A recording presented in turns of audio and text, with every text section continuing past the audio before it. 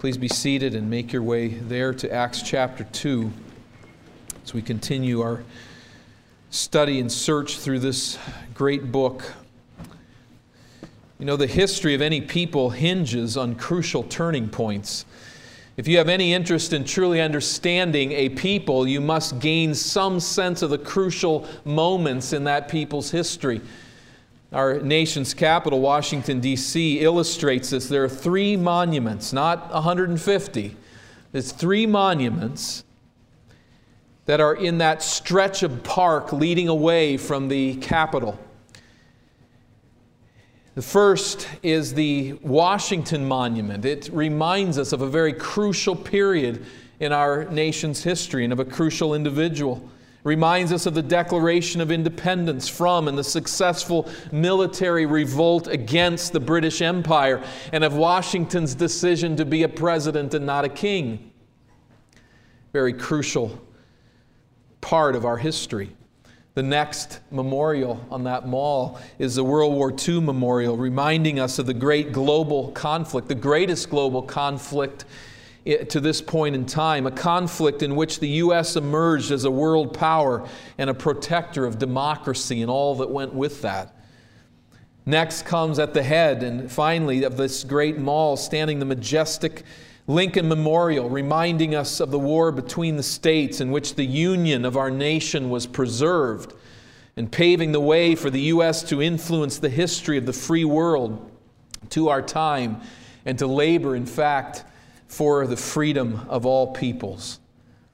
You cannot adequately appreciate this nation without perceiving the colossal importance of these crucial moments in our nation's history. You must simply gain some sense of it. And in like manner, you cannot truly appreciate Christianity without perceiving the key turning points on which God's saving purposes for His people are hinged. There are various moments in history that we must understand. Now, undoubtedly, all that God is doing through the ages is important. And God is concerned with every piece of salvation history. But there are those moments that are very crucial and significant. And one of those key events is the outpouring of the Holy Spirit at Pentecost in Acts 2. It is on this day that the church was born, and it is to this day that our lives and futures as God's people are moored. We simply must understand the outpouring of the Spirit of God at Pentecost. We'll note first of all in this text, and really by way of summary, the apostles wait in Jerusalem for the outpouring of the Holy Spirit. Remember that during His post-resurrection ministry, Jesus instructed the disciples in Luke 24, "Stay in the city until you are clothed with power from on high." More pointedly, here in Acts chapter 1 and verse 4, while staying with them, He ordered them not to depart from Jerusalem, but to wait for the promise of the Father, which He said, "You heard from me, for John baptized with water, but you will be baptized with the Holy Spirit not many days from now." In verse 8 of this first chapter, we find the task that you will receive power when the Holy Spirit has come upon you, and you will be my witnesses to the ends of the earth. We might ask at this point, why Jerusalem? Well, because it's near, because it provides a place for them. Certainly this is true, but there are other places that would have been nearer and other places that would have been more secure for these followers of Christ. But they go to Jerusalem for, I think, a very specific reason. Jerusalem is ground zero of God's redeeming activity on planet Earth. We simply must understand this as we consider God's saving purposes. We think back of the place where Abraham offers Isaac. We think back to Jerusalem as the place where this city of David is established. And the city of David, under the reign of David, becoming a type of what will come and the Messiah who will follow David's greater son. We think of the temple that is situated there and the glory cloud that resides in the Holy of Holies and eventually lifts from that place, showing God's disfavor on the nation. We think of the location of Messiah's future reign. It will be in Jerusalem. And in the end of that great heavenly city that will descend from above, and come down to this place on the planet, the heavenly Jerusalem. Jerusalem is the city of colossal salvation historical moments in the history of God's people. And so, verse 12 of chapter 1, they returned to Jerusalem from the Mount of Olivet, which is near Jerusalem, a Sabbath day's journey away. They come back to this place, and gathering here, probably in the same upper room where they had gathered. As we move to chapter 2, these 120 are together. In verse 14 of the first chapter, we find them praying. They select Matthias to replace Judas in verses 15 and following. And let's not forget these 12 witnesses, these 12 official apostles of Jesus Christ, forming the foundation of the message that will go out to all the world to proclaim Christ crucified, risen, reigning, and coming again. These 12 witnesses are there. Yet even these 12 who have been with Jesus from the very start of His ministry, these men are nothing on their own. And so Jesus says, you must go back to Jerusalem. Something very big is going to happen. And you will be empowered by the coming of the Holy Spirit. Now, one more piece here as we set up chapter 2 I think is very important. We need to understand the Old Testament background and the Jewish expectations that are very prevalent at this time. For 400 years, there has been no writing prophet. And the Jews of Jesus' day, not those who are following Jesus only, but all of the Jews of Jesus' day had really come to the conclusion that God had removed His spirit of prophecy from the nation. The task now was to know Torah, the law, what God had given to them, the written text of Scripture, to know what the prophets had said about it, and for the teachers of the law to interpret the law for the people. They were a word-based people, and indeed they should be. But along with this recognition that the spirit of prophecy had been removed was the intense expectation that the Spirit would come again. That there would once again be a moving of the Spirit of God, and He would minister to and revive the spirits of His people on a wide scale. You might remember the prophet Ezekiel in chapter 37 in the valley of dry bones. Ezekiel comes to see this valley of dead bones there in front of him. But it's with the coming of the Spirit of God that those bones stand up and sinews begin to connect and muscles and flesh is on the bones and the bones revive because the Spirit of God breathes life into them. The Jews of Jesus' day and of the disciples' day, they believed that day was coming. There's a prophecy such as in Joel chapter 2 that says, even your servants, men and even maidservants are going to speak as the Spirit of God moves them. The Spirit of God is going to come and uniquely work within them. So no spirit of prophecy, no writing prophet for 400 years, but somewhere, someday the Spirit was going to come. Go back, says Jesus, and wait for the Spirit in Jerusalem. In verses 1 through 4, we read the Holy Spirit is poured out on the apostles at the day of Pentecost, a crucial moment in the history of salvation. Let me just mention here in verse 1 by way of explanation, the day of Pentecost arrives and they're all gathered here in this place, but Pentecost comes a week of weeks after the day following Passover. That's 50 days after Passover and hence Pentecost. Passover is celebrated by lunar calculations sometimes in mid-April, and so Pentecost comes in early June. And it's one of three major pilgrim festivals, and the one that was best attended because the travel was so good at this time of year. So Jerusalem is packed with pilgrims, packed with people. The small band then of 120 disciples are gathered on this festival that is hard after Passover. In fact, is organically related to Passover.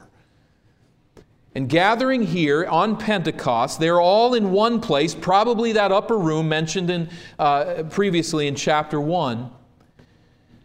And verse 2 says that while they're there, suddenly there came from heaven a sound like a mighty rushing wind. and it filled the entire house where they were sitting. A bit unnerving. And divided tongues as of fire appeared to them and rested on each one of them. And they were all filled with the Holy Spirit. This got all of their attention. I think the prayer meeting had ended by now. And they are saying something unique is happening. This is the promise of the Spirit that Jesus has given to us. Now, I think just as we describe the scene a bit, I don't think there were any flapping curtains. And I don't think anyone's pate was seared by this fire. I don't think this is real wind or real fire. I think Luke is striving to find words. You notice there that he says it's a violent sound like a mighty rushing wind. The sound that you might expect from a howling wind is the sound that they hear. And divided tongues as of fire. There's some sort of flickering or some sort of movement and light that breaks off and divides over each of their heads. This is a weird scene. And he's really not sure how to describe it. What is clear is that sound and wind and fire were often accompanying manifestations of God's presence in the Old Testament. You remember Mount Sinai when God meets with the people who have recently left Egypt. What happens on top of that mountain as God descends on it? There is smoke and there is fire and there's this piercing, unnerving sound of a trumpet that doesn't stop. This loud sound to say that something unusual is happening on the top of Mount Sinai. On Mount Sinai, God gave His law, but here He has given His Spirit, verse 4. They were filled with the Holy Spirit, and they began to speak in other tongues as the Spirit gave them utterance. We notice here the word filled. I think this is exactly what Jesus is talking about in 1:5. You will be baptized with the Spirit, with the Holy Spirit. That's the fulfillment of it here. They are filled with the Spirit. Acts 11 verses 15 through 16, Peter refers to this event as the baptism of the Spirit. And that is what they experienced. So you can call it the baptism of the Spirit. You can call it here the filling of the Spirit. I think the words are used synonymously in this place. And all of this, of course, is analogy, isn't it? I mean, it doesn't really give us precisely what's happening. You can't touch the Spirit. So when they're baptized by the Spirit, they're not soaking wet. And when they're filled by the Spirit, they're not bloated with air or something like that. It's just a work of the Spirit that cannot be touched and cannot ultimately be understood. Just the knowledge that God is here. The Spirit has come. Now, sometimes in some contexts, filling of the Spirit is distinctive from baptism of the Spirit. But here we're to see them as identical. I think what's very vital, though, also to note in verse 4 is that they were all filled. Now, you go back to the Old Testament context. Remember, the Israelites are saying, there's been no writing prophet. The prophets spoke by the Spirit of God, but the Spirit of God tended to orient His ministry toward just select individuals. And there was a corporate nature to it, applied to Israel's leaders, and at special occasions in the history of God's chosen nation. This is when the Spirit came, but here, the Spirit is coming on all of them. And I would take this to be not just the apostles, but all that are gathered there, the men and women that are there. The Spirit of God has come on all of them. This is unique. We have here the start of a more individualistic ministry of the Spirit of God to His people. More on that later. But what we are witnessing is the outpouring of the Spirit in honor of the Old Testament promises, in sync with them, and in fulfillment of Jesus' promise when He said in John 16, I tell you the truth, it is to your advantage that I go away. And I would imagine that in the brain synapses of the disciples when they heard that phrase, they're going, how on earth is that possible? That it's better for you to go away? Are you kidding me? In that split second as the speech met their ears, how could it be better that Jesus went away? He goes on to say, this is why. If I do not go away, the Helper will not come to you, but if I go, I will send Him to you. So the disciples are to understand that with Jesus right there with us, things aren't as good as they will be when the Spirit comes to be with us. Now, in one sense, obviously, that's not the case, but in the larger sense of the term, it is. It will be better that the Spirit comes. Jesus said, John baptized with water, but I will baptize you with the Holy Spirit, and it will be better than if I was right here with you. Because through the Spirit we come to understand the presence of Jesus is mediated to all of us in power. The demonstration of this is the speaking in tongues. This is further indication, not just the sound, but now a transition to communication. By speaking in tongues, the evidence of the Spirit is made clear. The apostles, I believe this, I'm not going to go into a long detail here, and I trust someday we'll have a chance to go back to this. But I'm just going to give you the conclusion here. The apostles are speaking with high efficiency in languages they never studied. I believe that is clearly the case as you take the whole context in view. These are languages they had never studied. They are languages that they are speaking with clarity so that they will be understood. As the Spirit ministered to Jesus at the start of His mission when He was baptized by John, similarly we find ourselves here at the start of the mission of these witnesses, and they're baptized with the Holy Spirit. Fittingly, they are empowered to do what? To witness in the language of the nations to whom they have been sent by Jesus, chapter 1 and verse 8. Now that doesn't always happen among God's people. As I would say to anybody, if it ever does, the Spirit of God comes upon you and you can speak in a known language to someone and proclaim the gospel, please by all means do it. Speak it. And proclaim the truth to that person. But this is not how God necessarily works with all people at all times. But He can. And here He gives this capacity to speak these languages, and providentially, there are representatives from nations around the Roman Empire right there with the disciples gathered. Now, one thing is that some are pilgrims who've come to Pentecost, but I think probably as we study carefully through who these individuals are, probably most of these are people who have come to live in Jerusalem. But because of the festival of Pentecost, there's all kinds of them everywhere. And they hear what appears, they hear the sound of this mighty, sound like a mighty rushing wind, and they gather. We learn of them in verse 5 as we look then at verses 5 through 13 at the response to the Spirit's outpouring. We've witnessed the phenomenon here in the first 4 verses, and then we will look at the response to the Spirit's outpouring. Verse 5, Now there were dwelling in Jerusalem Jews, devout men from every nation under heaven. This is a figure speech from all around the known world is the idea. Probably, again, Jews who have migrated back to Jerusalem largely and would be speaking in a mother tongue, but also the ability to speak in the lingua franca, the either Aramaic or Greek, the trade language, a language that virtually everybody learned and tried to understand. Something like English is used today throughout the world. But they speak a mother tongue, and, verse 6, At this sound the multitude came together, and they were bewildered, because each one was hearing them speak in his own language. And they were amazed and astonished, saying, Are not all these who are speaking Galileans? And how is it that we hear each of us in his own native language?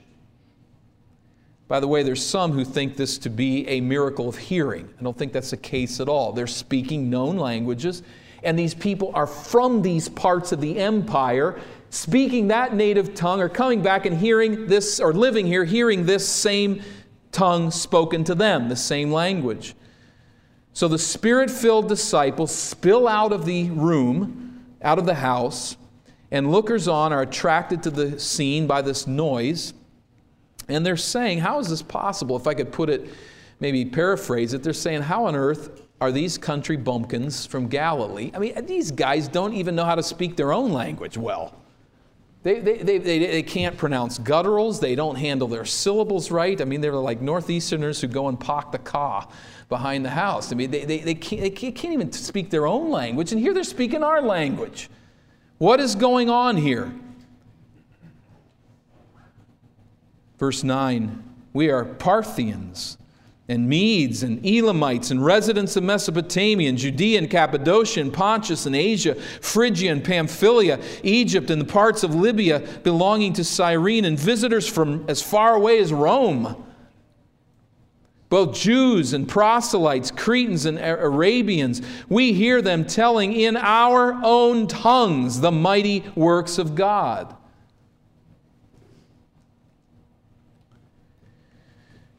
By the way, this map that we're showing you here did not actually come from the first century. It just looks like it, but it gives you kind of a sense of the spread of these individuals who had come to this place and are all hearing the mighty acts of God. Now, there's two responses that are summarized. Verse 12, first of all were amazed and perplexed, saying to one another, "What does this mean?" It got their attention. The other response, verse 13, but others mocking said, "They are filled with new wine." Writes one commentator, they committed the fatal error of attributing the supernatural to natural causes. They were indeed modern men. But these responses lead to the first sermon by the witnesses of Jesus. And it teeters, let me tell you, on the edge of evil to divide this sermon up. But I'm going to do that for sake of time and distance so that we can give appropriate attention to it. But these responses are now addressed by Peter, and we're going to look at just the first point of his message to them. This isn't a sermon necessarily to study for its homiletical capacity. This is a man just standing up and speaking and saying, here's the deal. It's filled with Scripture. It's filled with an understanding of what God's doing.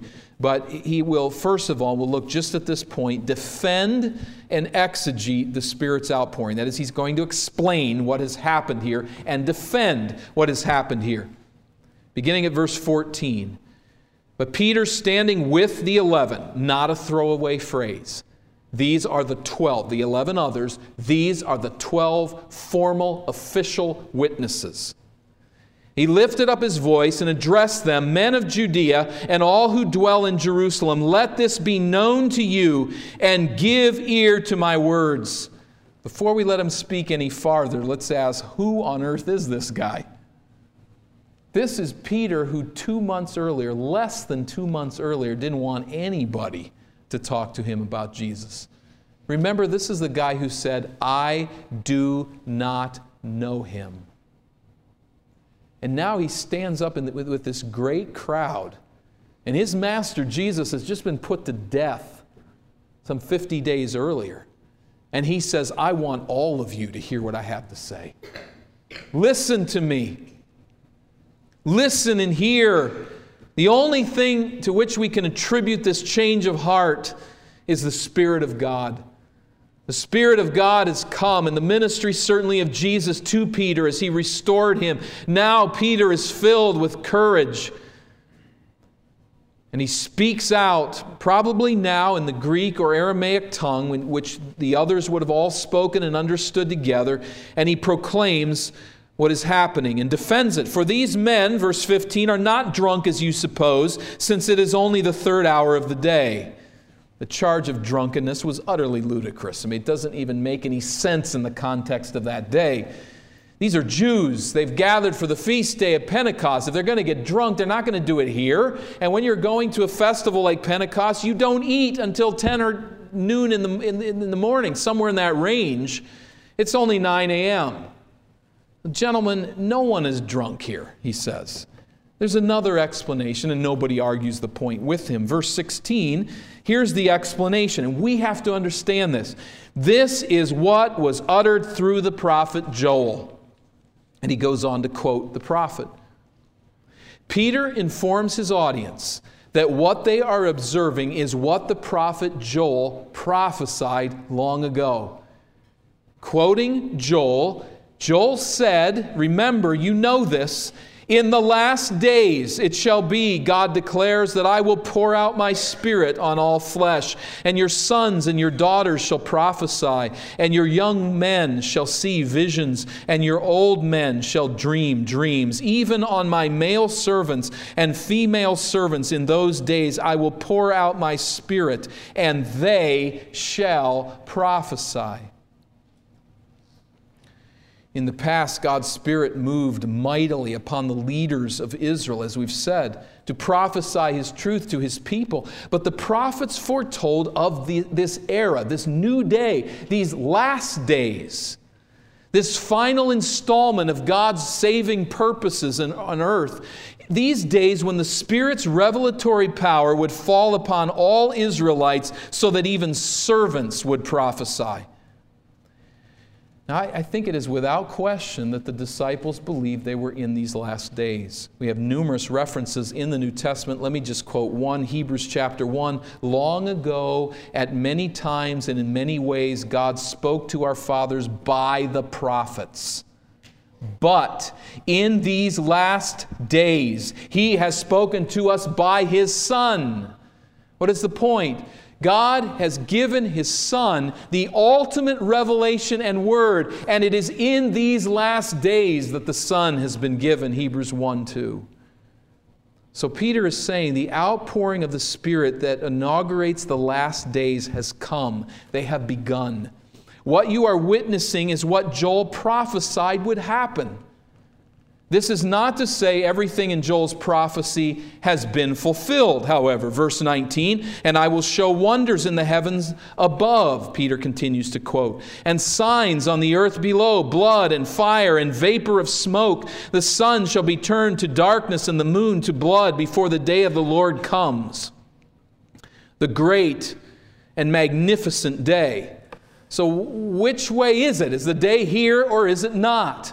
These references in the New Testament, such as Hebrews chapter 1 and verse 2, indicate that the apostles of Christ, the followers of Jesus, believed those days had come. But clearly, some of these events have not come. Now, there's those who would say that they have.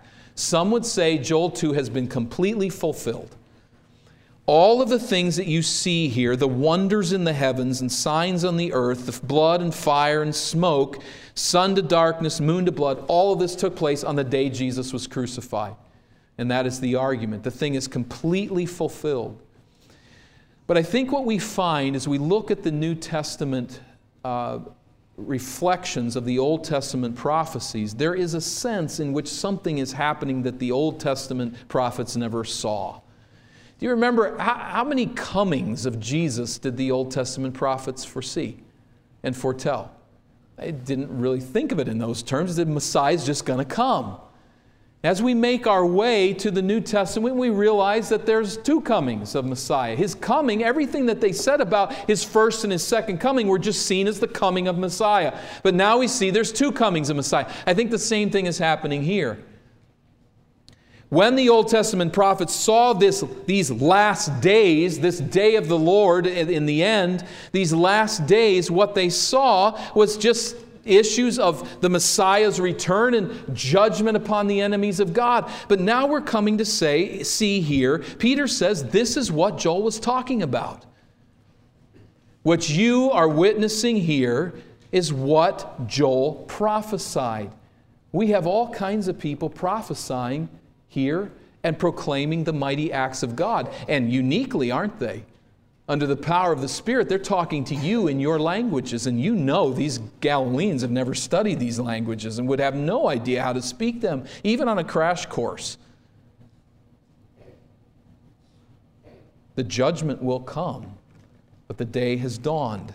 We have entered these last days, and the Spirit of God has been poured out. Not yet even on all of Israel, as will someday be the case, on every one who believes, on all kinds of people. But certainly there is the beginning of this here, as all of these disciples are baptized in the Spirit and speak in tongues.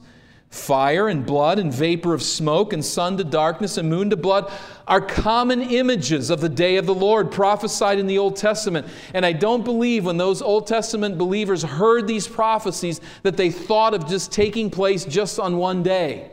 course, they didn't understand or would not receive the idea of the suffering Messiah. But I think there's a long-awaited promise of the age of the Spirit which has come, although unbeknownst to those prophets, these days will be elongated. I think that we will find a fulfillment of all of Joel 2 yet in the future, but the fulfillment has begun. The Spirit's coming has broken upon the scene, and it will stretch out over time. The key is that a string of events is inaugurated here with the outpouring of the Holy Spirit. This is what Joel was talking about. It's come. Not in all its fullness, but it's come. And where Peter is really leading here now is to the 21st verse in that quotation from Joel.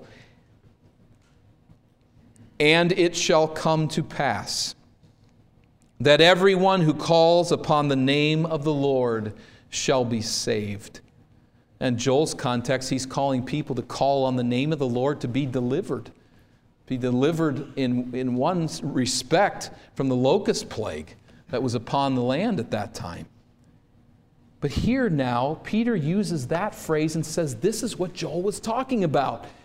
This call on the name of the Lord is something that we are to do now, to call on the name of the Lord. In Joel, who was the Lord? It was Yahweh. There's no question about that. It was the Lord, God. In Peter's sermon, who is it? It's Jesus of Nazareth. There's many who say that this view that Jesus is God, fully God, is something that developed much later after Jesus' death and resurrection, although those who say this often deny His resurrection. But this happened a long time later. We see here what we would have to call a very high Christology, don't we? The Yahweh of Joel 2 is the Jesus that you just put to death and that God rose from the dead. Jesus is God, fully God. And you must call on the name of the Lord. That will become the central point of this message to follow. And I hate to cut it in half here, but we need to do that for sake of time. But Peter will continue to preach that there is no other name under heaven by which we must be saved. No other name. Yahweh, Jesus Christ, same thing. Call on His name for salvation. This is the message. The witness has begun. This apostle of Christ is proclaiming now salvation in the name of Jesus. And this place, let's stop at it for a moment and realize this is a major turning point in the history of God's saving purposes. This is bigger than the Declaration of Independence. This is bigger than the cessation of hostilities with Britain. This is bigger than World War II or the Civil War or the turning at Gettysburg or the freedom for slaves. This is bigger than all that wrapped up together as we look at our nation's history. This is the history of the people of God, and this is a major turning point in that history. The outpouring of the Spirit on individual believers who are thus empowered to exhort unbelievers to call on the name of the Lord Jesus Christ for salvation. We cannot go past verse 21 without asking the question very pointedly, have you called on the name of the Lord for salvation? Do you know what that means, that the Lord Jesus is risen Christ and reigning King and coming again, and the one who has provided in His death forgiveness of sins? Do you understand this? In the context of Joel, it dealt with the coming doom of God's judgment. And in the context of the New Testament, that context hasn't changed. There is coming a day when God will judge sin, but uniquely in this era of the Spirit of God comes and moves in hearts that are cold to the things of God and makes them alive by saying, you are a sinner. You have violated the law of God. You have turned from His purposes. But call on the name of the Lord, and you will be saved. This one who is coming as judge is one who is now extending to you His mercy Call on His name. Embrace Him as the Savior from your sin and the wrath of God that is your due. Call on the name of the Lord. Have you called on Him? I don't mean have you prayed a prayer. I just felt by praying that prayer somehow close to God. I mean, have you come to discern who Jesus Christ is and how God has provided salvation in His name and called upon Him in faith? And when you think of that, does it thrill you? Does any part of the core of your being respond and say, yes, I've called on the name of the Lord. He is my Savior. He is my Lord. I want to run to heaven and be with Him because I love Him strangely, this one whom I've never seen. Well, why do you love this one you've never seen? Because through the Spirit of God, His presence is mediated to you. You know Jesus because you walk with Him every day, filled by the Spirit of God. Is that you? Do you know that filling of the Spirit of God, and you know the sense of the presence of Jesus Christ in your life, not as a figure you respect like George Washington and Abe Lincoln, but as someone that you personally know to the core of your being? You've been saved. You live with Jesus through His Spirit. Have you called on the name of the Lord in that sense? For those of us who have, we must recognize this is crucial. This is a turning point, this outpouring of the Spirit of God. We have entered into these last days, and the Spirit now baptizes the new believer and mediates the presence of Jesus to us. The Holy Spirit is the power by which we witness for Jesus. The Spirit works through us to save souls. Practical application right in front of us, isn't it? Next Sunday, we want to bring to our assembly, as we do any week, but uniquely on our Friends Sunday, this coming Lord's Day, to invite someone in the power of the Spirit to come, where they will be encouraged to call on the name of the Lord for salvation. We know this is taking place. And may God give us courage and give us ability and open our mouths to risk, to take that opportunity and to bring someone here to hear the gospel of Christ. And there are so many other ways in the passing of life as we meet people and develop relationships, as we contact people in need, as we hand out literature, and as we are part of this work. It is through the Spirit of God that we do this. It is utterly ridiculous to attempt to proclaim the gospel apart from dependence on the Holy Spirit. I confess to you without any shame that I do not have one molecule of the salesman in me. That is just not how I'm wired, to go and try to sell things to people. I'll tell you, it would be devastating to me if what we were supposed to do was in our own power go out and sell Jesus. Go out with this commodity and try to convince people that this is what they need. That would be an utterly fruitless endeavor, and for some of us, particularly frustrating. I thank God for the courage that His Spirit gives, that I don't go out into this world to sell something and to convince people with my salesmanship. I go out into this world filled with the Spirit of God who will empower the witness of His Word. In that there's hope. In that there's courage. In that I can be motivated to know that this can actually happen. Because by the Spirit of God, God will take His Word and He will awaken dead souls. This is the thing God's up to. He's doing this in this age through His Spirit. I think back on Peter, this fearful man. I mean, do you identify with Peter? I certainly do at times. Times when you are called upon to stand for Christ and you say, I don't feel comfortable with this right now. I want to pretend I don't know Jesus. I want to just fit in with the crowd.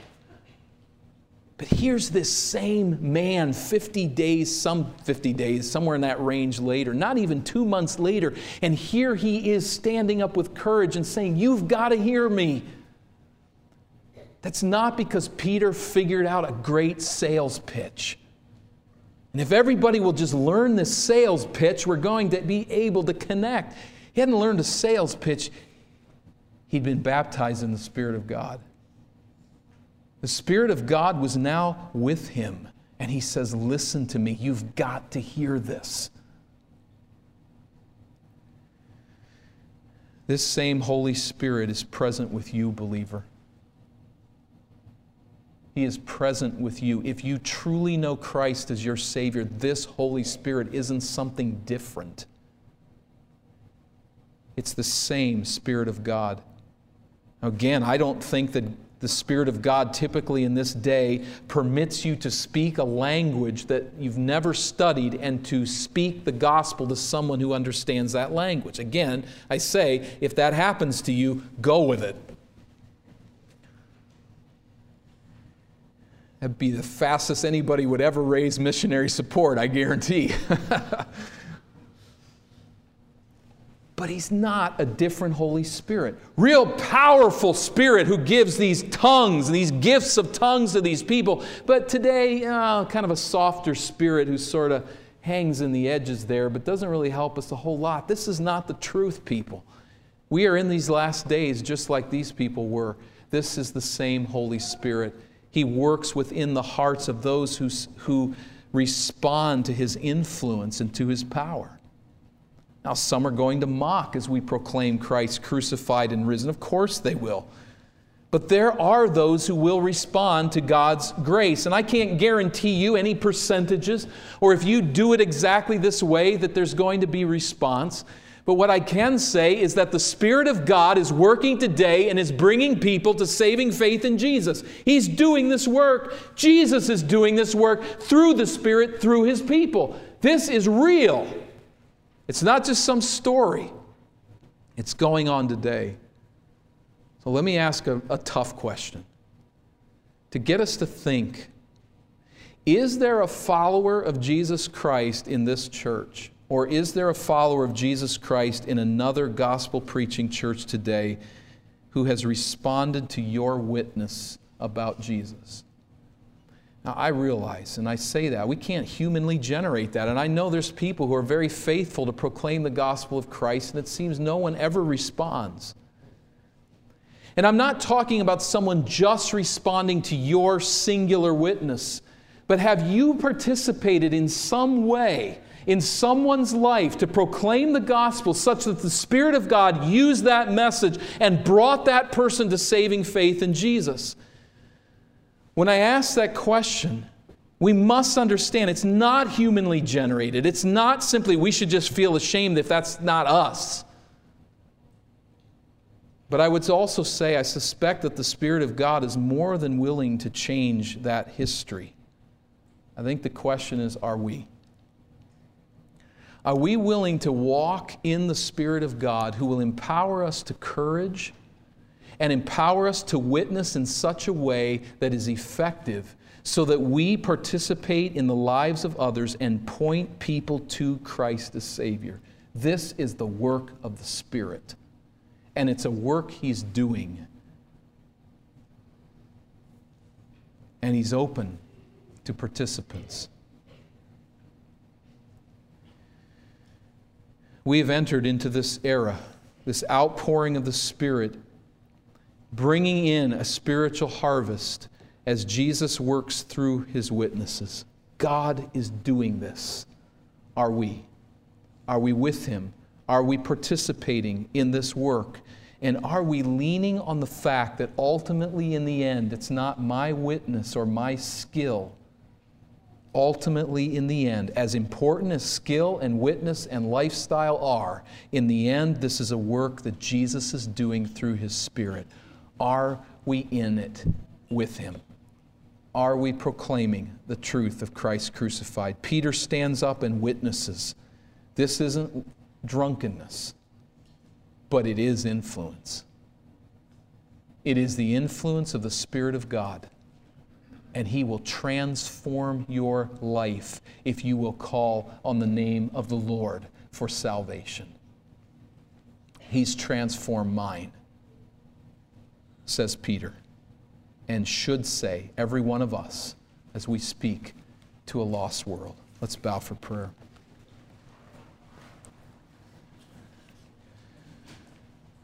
Father, we need your rebuke. But Lord, not a rebuke that just leads to shame and ends at some stagnant backwaters of wishing we were better. I pray, God, that you would allow any rebuke that we each face to translate into encouragement and to know that this isn't about us becoming better people. It's about the Spirit of God and His power to work through us. May we truly believe it and in faith respond and proclaim widely the truth of Christ crucified and risen. Help us to this end, I pray, Father. Encourage us, encourage our hearts. We need your encouragement, and I plead with you that on the Lord's day to come, should you grant us life together and ministry together, I pray, Father, that we would see people responding to the gospel of Jesus. We don't want to just whip ourselves up into some sort of external belief in the possibility, but we want to believe in the fact that the Spirit of God is truly working and saving souls. And I pray, God, beyond that, in the witness of our daily lives and the strategies that we put together to nurture relationships and contacts, Father, permit our mouths to speak out the truth of the gospel of Jesus. I pray with all my heart and soul that we might know the joy of participating in that witness and seeing lives come to Christ as Savior. Move in our church, I pray, Father. Move uniquely to bring people to salvation, to call on the name of the Lord. It's in His name that we pray. Amen.